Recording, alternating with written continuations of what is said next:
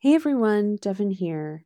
I hope you enjoy this episode that I recorded with Joey on her new podcast, Good Boss, Bad Boss. It's a meaty one where I share lots of secrets of being a good and bad boss and stories from my career about bosses.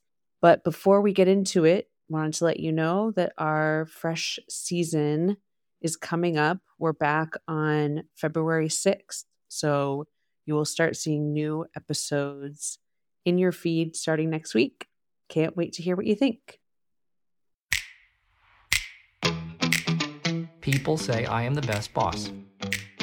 They go, God, we've never worked in a place like this before. And you get the best out of us. I think that pretty much sums it up. Hi there. Welcome back to another episode of Good Boss, Bad Boss. I'm your host, Joey, and today I'm talking to my friend, Devin Bramhall.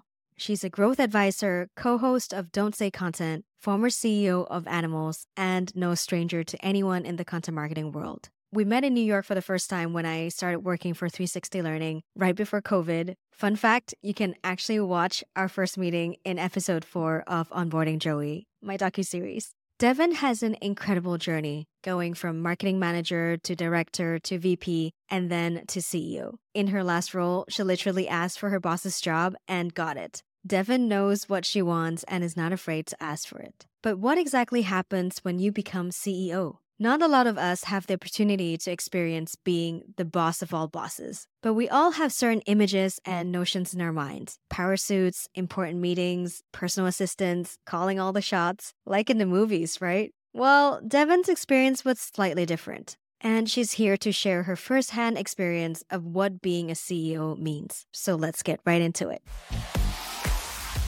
Hey, Devin, welcome to the show. I am so happy to be here with you specifically. I am so excited too. We have met, I think, literally twice in real life, but I feel like I've known you for a long time just watching your journey and probably you watching mine. Well, we worked together too. Not directly, but our companies worked together. It's funny, you were so close in terms of proximity and work.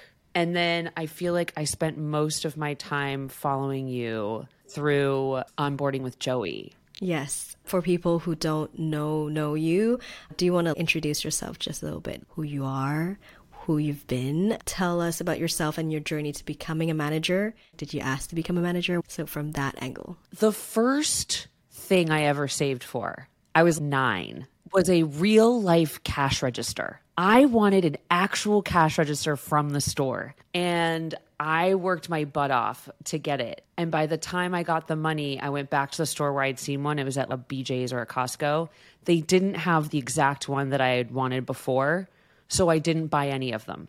If that's not a tell for the future, like, I don't know what is. I was really into calculators and cash registers, and then really particular about what I wanted and worked really hard for it. Definitely started as a child. And I did absolutely go after management from the beginning of my career. Like, I tended to move up quickly because I would dive deeper into the things I was doing than people expected and get really good at it. And this is down to things as small as my first job out of college was as a secretary / billing support for our accounting team. And I reorganized the printer room behind us, changed processes. I just really went after each task that was put upon me, no matter how small. And that tended to help me move up. 2 times that I remember was very deliberate about it. It started at SpringPad, honestly. I wanted to move from customer support into content marketing. Didn't have any experience. First tech job. And then I found another job so that I could go to them and not be worried, because I didn't mention it to them. I didn't say I got another job, but I wanted to feel secure in having the conversation. Small company, you don't really have a lot of options to move back and forth. Got to be a content marketer. And then 9 months later, another company approached me about working for them. They wanted me to do customer support again. And I used that to own 2 departments. I was like, I don't want that job. And so I kept saying no. And he was like, well, what do you want? And I was like, I will run customer support if you give me a team who I can hire to run it for me. And I want to run the marketing department. I mean, it's a tiny company. It's 18 people. But I guess you had to be pretty good for you to have bargaining power. Otherwise, they'll be like, okay, well, you don't want to do this job. We're going to find someone else instead of you. So you probably were pretty good at whatever you're doing, or you had a good reputation that gave you that. I was actually kind of a thorn in people's sides. But yeah, my thorniness is what made me effective in certain areas and pushing things through. And then I worked really hard. And then later on, that helped you get to more of a middle manager role and then director and then... Well, it's funny because Help Scout was a negotiation. They'd invite me to apply. It was a dream job. They were hiring for a director. So I hired into that jump. And then with Animals, in my first year, we were in an offsite with the leadership team. This is legendary. You've heard this story before, but I just pointed right at Walter and I was like, I want your job, man. And then he gave it to me a few months later. Did you plan that? Did you know that you wanted the job and you wanted to tell that to him, or it was the spur of the moment? He asked everybody what their next move potentially could be, and then you thought that's it at that time? So Haley and I have been planning to run the company together all along because Walter, to his credit, spent a good amount of time working with a coach, Cecilia Landholt. She's amazing. She was my coach too, deciding what he wanted from his life and realized that he liked to start businesses. He didn't love running them. He asked that question for a reason. For people who don't know, Walter was the CEO and then Haley was the VP Ops when you were the VP Marketing. Yeah, I think a lot of leaders, even if they're open enough to come to the conclusion that leadership and power are two different things, it's hard to give up power. Leadership is very difficult and often not that rewarding. They can't let their hands off things. And Walter did an okay job at it and continued to do better, which I think is the highest form of praise that you can give someone trying to turn over their company, because it's really hard. So it's you wanted to be in a position where you'll be able to make the most impact. And in this situation, it's the CEO of this content marketing agency. So it wasn't necessarily wanting to be a CEO per se. I didn't want to be CEO in general. That wasn't the career pursuit. My desire was always around impact, not power. And the only things that interested me about power were how I could change the work experience for others to be better than mine coming up, because mine was abominable. How different was it to manage a team as a middle manager versus managing a team as the CEO? I'm assuming that managing a team as the CEO is you have to think beyond your team. You have to think about the whole company and how all the different pieces work together. But I would love to hear if you have more thoughts on this. It's completely different. You're making big blanket decisions to try to serve as many people as possible fairly. But it's not fair. No decision you ever make is fair completely to everyone. Your company decisions should be fundamentally team-based. But again, sometimes you have to make decisions just about the company to be able to have a company that at least most of the people can still be employed at. Those are actually deeply important, because if the company fails, no one has a job. So it's unfair to some people and fair to others. And that's just the way the world works there. Second, this was a situation we had at Animals. So there was a cohort of the team. We were a global agency. So we had teams all over the world, all full-time for the most part. Everybody was employed, had a full-time load of work. There was a cohort that wanted benefits for family members, like kids and spouses. There was a bunch of people getting more disgruntled about the fact that we were not adding this benefit. So I did math in the all hands. I was like, here is our balance sheet. Here's what goes into COGS. Here's what goes into all the other stuff. I took a flat number. I'm like, 10 million. Broke it down. I'm like, most of this goes to a few people making the product, because we're a service business, right? And I said, the benefit that you want costs all the money and then some that we have for any type of team benefit, whether it's perks or insurance. It takes more than what we're already spending, way more. We have 130 people. 40% are outside the US, which means this benefit wouldn't apply to them. There's no global benefits. Of the folks in the United States, not even 50% were parents. So if you want me to give you this benefit that you're screaming about, please know 80% of the company gets nothing. In addition to, they're going to get their perks removed. This is millions of dollars a year to offer this benefit. One thing I wish I could take back was explaining myself all the time. Transparency definitely helped in the beginning, but over time, it just makes everyone feel like they know more than they do. It's more important to draw boundaries around what you will and will not tender from folks, being transparent where appropriate, and just getting better at firing people who are misbehaved to the detriment of the rest of the culture. Did you find yourself in situations where you had to balance protecting the company versus protecting the team's interests? Yeah, that's always a balance. What I wish had been different was that the team could see how I prioritized them more. I think this might have also been a product of 2021 and 2022 when everyone was just mad constantly, no matter what you did. There was this sort of like vocal minority who kept saying things like, Devin cares about growth at all costs, which I don't think they know what that phrase means. You mentioned in another podcast how you've let go of your people-pleasing tendency ever since becoming CEO. I guess it relates to what you mentioned about, well, people will just nonstop complain or they will hate on things and you just at some point need to let go of wanting to please everybody because that's not possible. Once you become CEO, there's a target on your back from all ends. Your job is to answer all the things that literally no one else in your team can answer. I wish I had a different word for this, but it's actually good for the overall organization that you as CEO own people's negative feelings sometimes because somebody needs to be held accountable. Yeah. Leadership is making the tough calls, is sometimes doing the hard things that you don't want to do because it needs to be done. Otherwise, the whole team suffers. The hard things are doing things that are good for the team that you know they will hate you for. Because I can do hard things all day long. Life is about doing things you don't really want to do sometimes for the overall benefit of your whole self. But in leadership, you have to do that. And that works because people's feelings are fleeting. Holistically, you're doing a good job and you have people's trust. You can use some of that trust you built, do something you know will overall positively impact the company, like layoffs.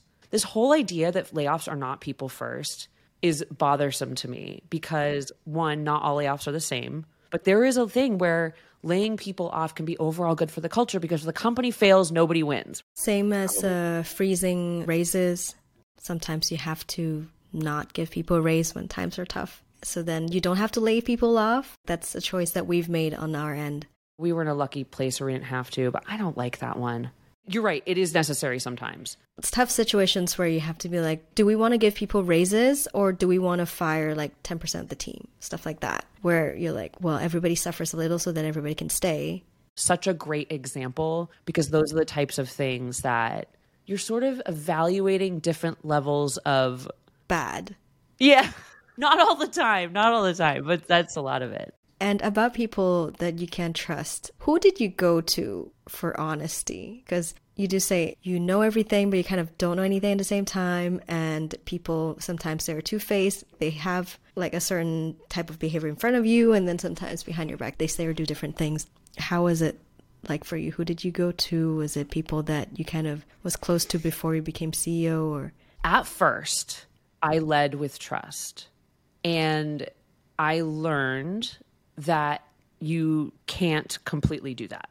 And that doesn't have to be like a demoralizing thing. It doesn't have to make you sad. It's just a reality.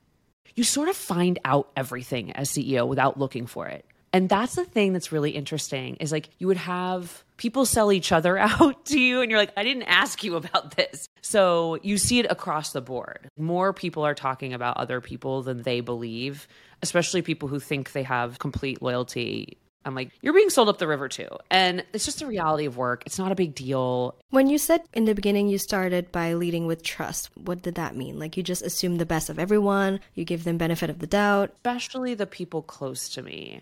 And I would say that was a mistake. You just need to remember that no matter how much you like the people around you, that you're not friends, even if you're friends outside of work. But inside work, you're not friends. And you just need to remember that. It's almost like don't trust anyone, but like trust them. That never stopped being a thing. So the people I ended up trusting were other CEO friends. People outside who have no conflict of interest can still talk. My strategy was find CEO friends who demonstrated that I could trust them. It's a little bit of a leap in the beginning, but it usually was measured on how much they shared in the vault. If our trades on the vault were equally as catastrophic if it came out, that was where I learned that I could trust them. We were in it together. We were both being vulnerable to the same degree. That's my approach to leadership when I was sharing a bit too much with my team. If I share enough with them, then they share with me, and then, there's trust. We know that we have each other's backs. But I guess it's kind of different when there's a power dynamic. It's just that all internal comms, no matter what leadership level you're at, manager and above, all has to be strategic and planned out. Even your authenticity. Leadership is really hard. Power is something that you can literally be born into, but leadership was a big growth thing because that's where I actually learned something. And I had to earn it. My belief is that you absolutely should lead with input, but there needs to be boundaries on how much input you look for. You need to be honest about how that input is going to be used or not used so your team doesn't feel taken advantage of. There's a fundamental belief that goes into someone's brain without thinking that if you ask something, a change will happen. So you just need to be really clear about that. So I would say I would be a lot more delicate and reticent about getting feedback than I was, because it can set the team up to feel bad too, even though your intentions are the exact opposite. Yeah. Asking for feedback versus leading by consensus or making decisions by consensus are different things. And like you said, it's about setting expectations of, I asked for feedback, but it doesn't mean that I'm going to do what you asked for, just purely because it's not possible, because everybody's asking for a different thing. So it's literally impossible. And also, I think as a leader, your job is also not to be a pushover and have a stance. Stand for something that somebody probably will disagree with because you believe it's the right thing to do. Totally share your point of view there. And make sure you point out every single time you've implemented the team's feedback, and do it constantly because memories are very short. So I want to now ask you how it was like being a female CEO. Did you feel like you were being held at a different way or judged differently? How was that like for you? I learned that even as CEO, there was still unfairness around opportunities that were available. I think to a certain degree, no matter what, I would have encountered behavior of some kind that wasn't pleasant. So I can't say all of it was gendered, but I would say by and large, I did not feel adequately supported as a female CEO.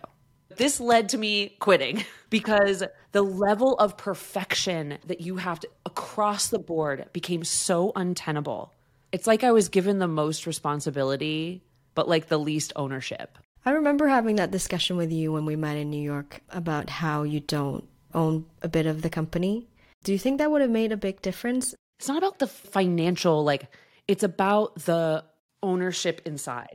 Look, money is the way you express it in business. And obviously, I'm not like, oh, I don't want to make money. Of course I do. I'm an ambitious person. I want to make money. I have goals. My beliefs were so strong. And at the end of the day, no matter what I believed, because I didn't have any stake, it was always reliant on Walter and I agreeing, which we did. We had the same North Star, and that kept us together. It didn't matter if we didn't agree on the how. That's how you learn from each other. But I had no stake in the future, and he could just change his mind at any point and say, that's what we're doing.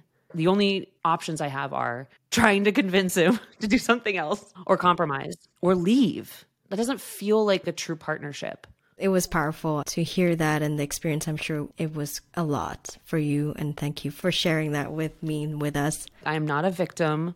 I invited all of this.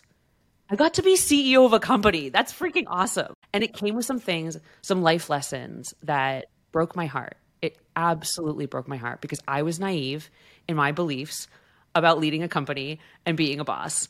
And I had to learn those by doing it. And I'm glad that I did. It made me much more sober. You said that when you were managing managers, you found that there were people who were good at evaluating work, and then there are people who are good at evaluating people and whether they're the right fit for the company. So I think that is quite an interesting, and the first time I heard about that distinction of what makes a good manager. There are multiple good manager profiles, and the majority of what makes a manager good is putting them in the right place. That will unlock all of the things that are good innately inside them and make learning all the difficult things rewarding for them, I believe. It's not really hard. It just took me a long time to figure that out. So there are people who are really good at evaluating more tangible things like the creative work. Like a creative director is excellent at the work, but maybe at least historically not always the best managers across the board, right? Or they're not known necessarily for being the best managers. I'm sure there are plenty. And I think I would fall into this category a little bit mostly where you're good at leading people. And so you're good at drawing the work out from your team, helping them realize their own potential, helping them grow and thus elevating themselves and through that elevating you. I think that's really important in knowing the difference between the two, especially if you're running any type of creative department or company. One piece of advice that I have is if you're hiring someone to lead a team, don't hire the team before you hire them. If the team already exists, fine. But I've had multiple people that I've advised for who are saying that they were going to bring in this person at this level. And they're like, but first I have to hire this doer. I was like, no way. I have been the product of taking over multiple teams of existing people. I think when it comes to your creative people, like you just need to create a bubble around them. Maybe they shouldn't lead the team, and just create that buffer because you need them to be exactly who they are in order to get the best work out of them. Although I have to say, I've had a lot of bad bosses, but I still learned a lot from all of them. And it's usually the real mean ones that I learned a lot from. I would never go back to that because I had a horrible, anxiety-ridden, bullied upbringing. Same. I hated the whole experience of working with bad bosses, but then you learn the most. You're either like, I will learn how to never be like that person, or they made you go through hell, so you just upgraded your resilience, your attention to detail. So you mentioned that you had a lot of bad bosses. Would you say you had mostly good or bad bosses in your career? Bad. Okay. Without question. One hand, I can count the good ones. So not so fun or fun anecdotes that you want to share? One time, my CEO told me while drunk after some dinner or something that he didn't use his veto card on me. Like that was supposed to make me feel better. Like he didn't want to hire me. The hiring team pressured him. And the best he could offer was that he just didn't veto me out. Is he saying that to say, now I changed my mind? Or is he saying that to say, I never liked you and still don't? I don't know that level of crazy, so I can't tell you. He didn't like me for a very long time. Then he did, and then he didn't. But by then it was because I was misbehaving, so it was fine. Oh, I once had a boss say, after said meltdown in front of the entire company on HipChat, even the senior leadership team was like, what was that? That was very strange. And he never explained it, never said sorry. I tried to force him to have a chat with me, and he did not show up in person. I was like, I don't want to do this over the phone. Refused. We talked on the phone, and he said that if he weren't married, he would try to date me. That means that he likes me actually, and that he assumed I knew it was a joke. I was like, maybe you should tell your C-suite that, because they also don't know and can't explain it. Oh, I remember one time I'd put together this elegant project management plan for this big thing we were going to do, and we had the kickoff, and the CEO wasn't happy with it. Even though I had Trello boards organized, it's possible it wasn't perfect, right? But instead of helping me make it better, he brought me into a conference room and told me he understands that that's something I'm not good at. So he's just going to take over for me to help. And he did a terrible job. These are obviously terrible bosses moments. I feel like the worst ones are ones that are not too bad. It's not bad enough so that you report them to HR, but it builds up over time and it kind of wears you down. The funny thing is, with all this talk about company culture, it actually hasn't changed much, especially on the DEI stuff and inclusivity, because you can't measure it, because measuring it makes the people you're hiring feel tokenized. It basically means that people get away with talking about it without making any progress, because the numbers are what matter. Are there more people from minority groups in positions of power? It makes it easy for people to pretend like they are doing the work and they're not doing the work. And behind the scenes, they're total freaking monsters. Awareness isn't enough. This is what always bugged me. And this was like a CEO thing that really frustrated me. The goals that we achieved were in our OKRs. You don't achieve something you don't go after. And the way we had to approach DEI was so sideways. I mean, sure, it kind of works, but you also just kind of have to be deliberate about it. And it sucks that also makes people feel bad because I've been a diversity hire. It doesn't always feel great, but I was like, at the end of the day, that was my first management job in marketing. And that led to a few more roles in management, director, and then very quickly VP and CEO of a fucking awesome company. That's kind of the balance. But yeah, the progress thing hurts my soul because no matter how much we're talking about it, I don't actually think we're making as much progress as we could be and should be. So now I want to move to the part where we talk about your career. So I wanted to ask you, did you always know what you want and are not afraid to ask for it? I think the answer is yes. Has that helped you in your experience as a boss? Does it make you more likely to ask your team to do the same, encourage people to advocate for themselves? Did it make it harder for you to manage people who are not like you, who just want to be told what to do? Because not everybody is proactive and, a go-getter. How was that like for you?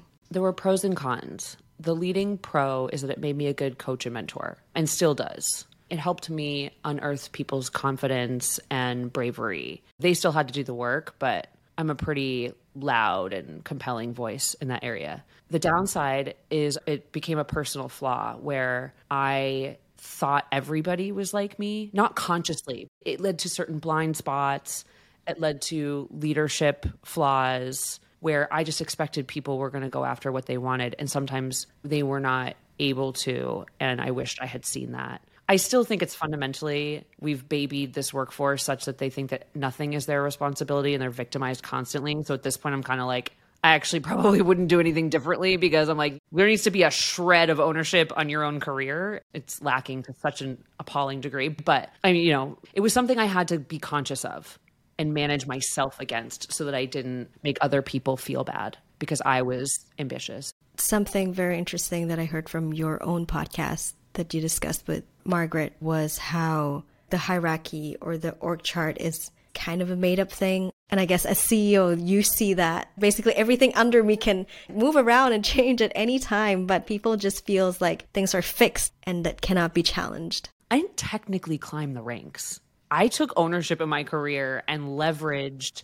title bumps, salary bumps. I took way more ownership at work than I was given. I put in a lot of effort because that's what I wanted to do. And so I think nowadays it feels very tit for tat. I remember feeling that at Animals a lot. They were like, well, I will do the exact confines of the specific things that are on paper for my job and I won't do any more. Why aren't you promoting me? Yeah, I've met those people and I would say like, I'm sorry, but you're not going to go very far with that mindset. But again, not everybody wants to grow either. So the important thing is like, I am an example of what I wanted. I'm not an example for everyone. Some people love to remain individual contributors and kind of like grow in that way. And like, sure, there's probably a ceiling at your company for that path, but there's not a ceiling in life for you with that path because you can use those individual contributor skills outside of work to grow other areas of your life, either within that or elsewhere. It's more for people who say they want more, but then are not willing to put in more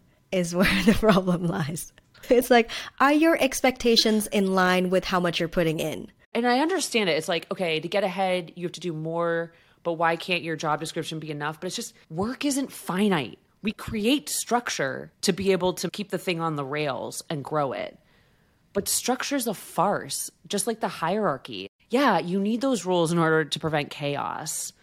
But job descriptions too, it's like, if you find an area where you can be useful and you care about it and you're excited about it, and then you are intentional about leveraging that to get ahead at your company or elsewhere, you need that gray area. I leveraged gray area to grow in my career constantly. That's pretty much the only way it happened. And by being kind of a pain in the ass.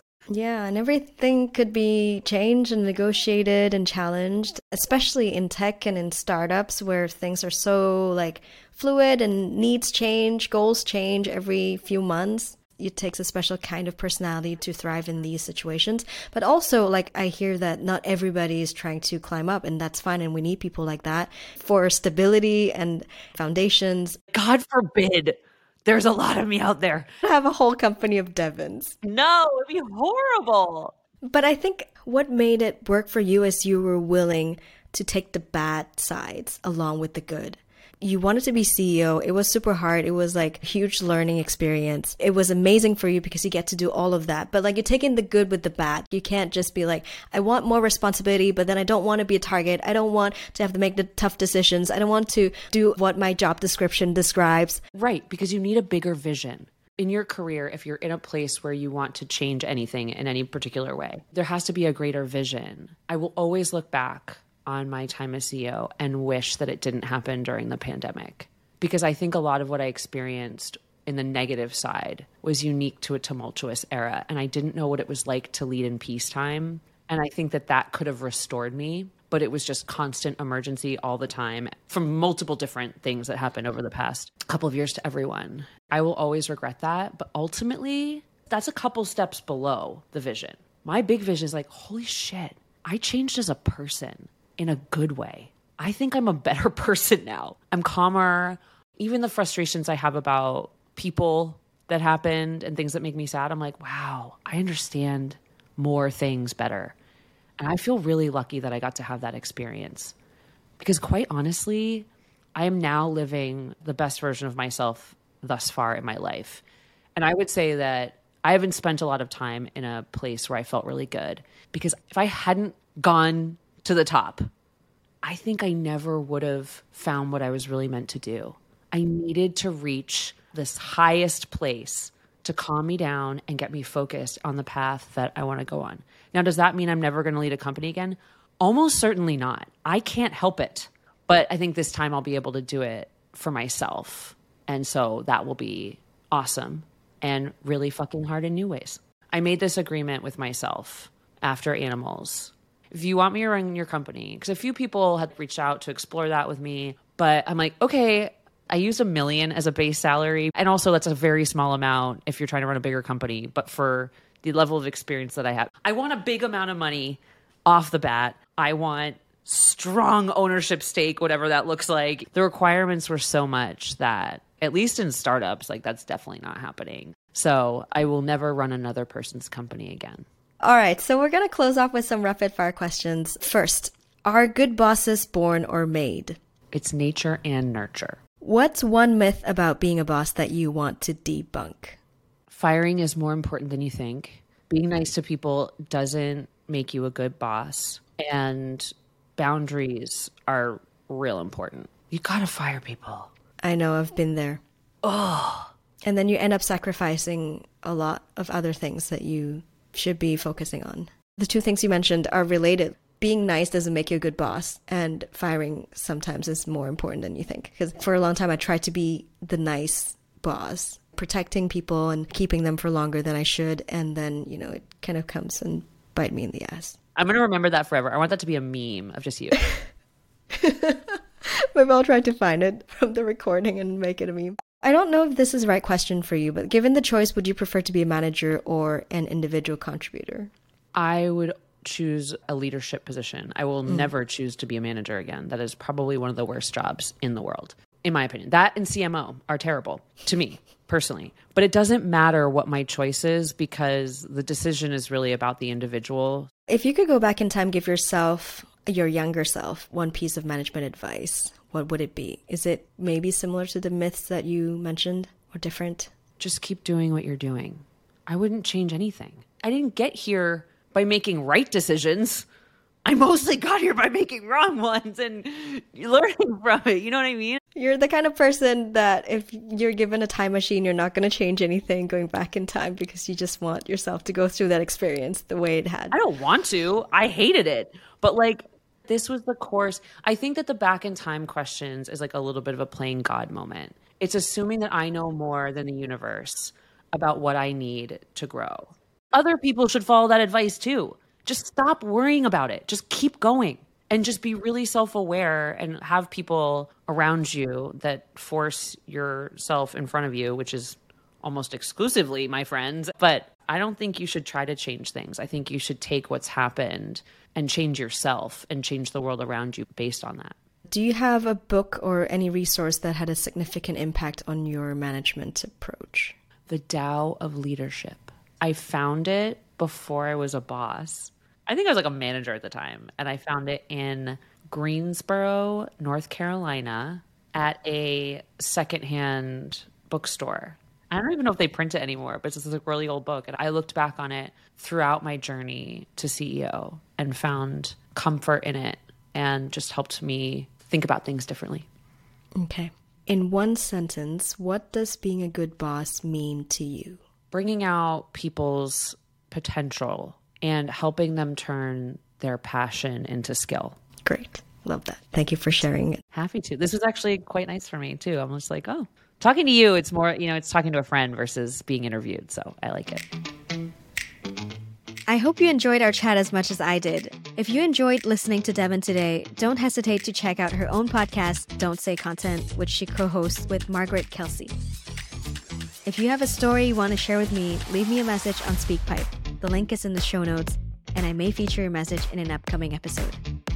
So that's it for today. Thank you so much for listening. If you enjoyed the episode, feel free to share with someone, rate and review. You can subscribe to my Substack so you don't miss another episode. I'll see you next time. Bye.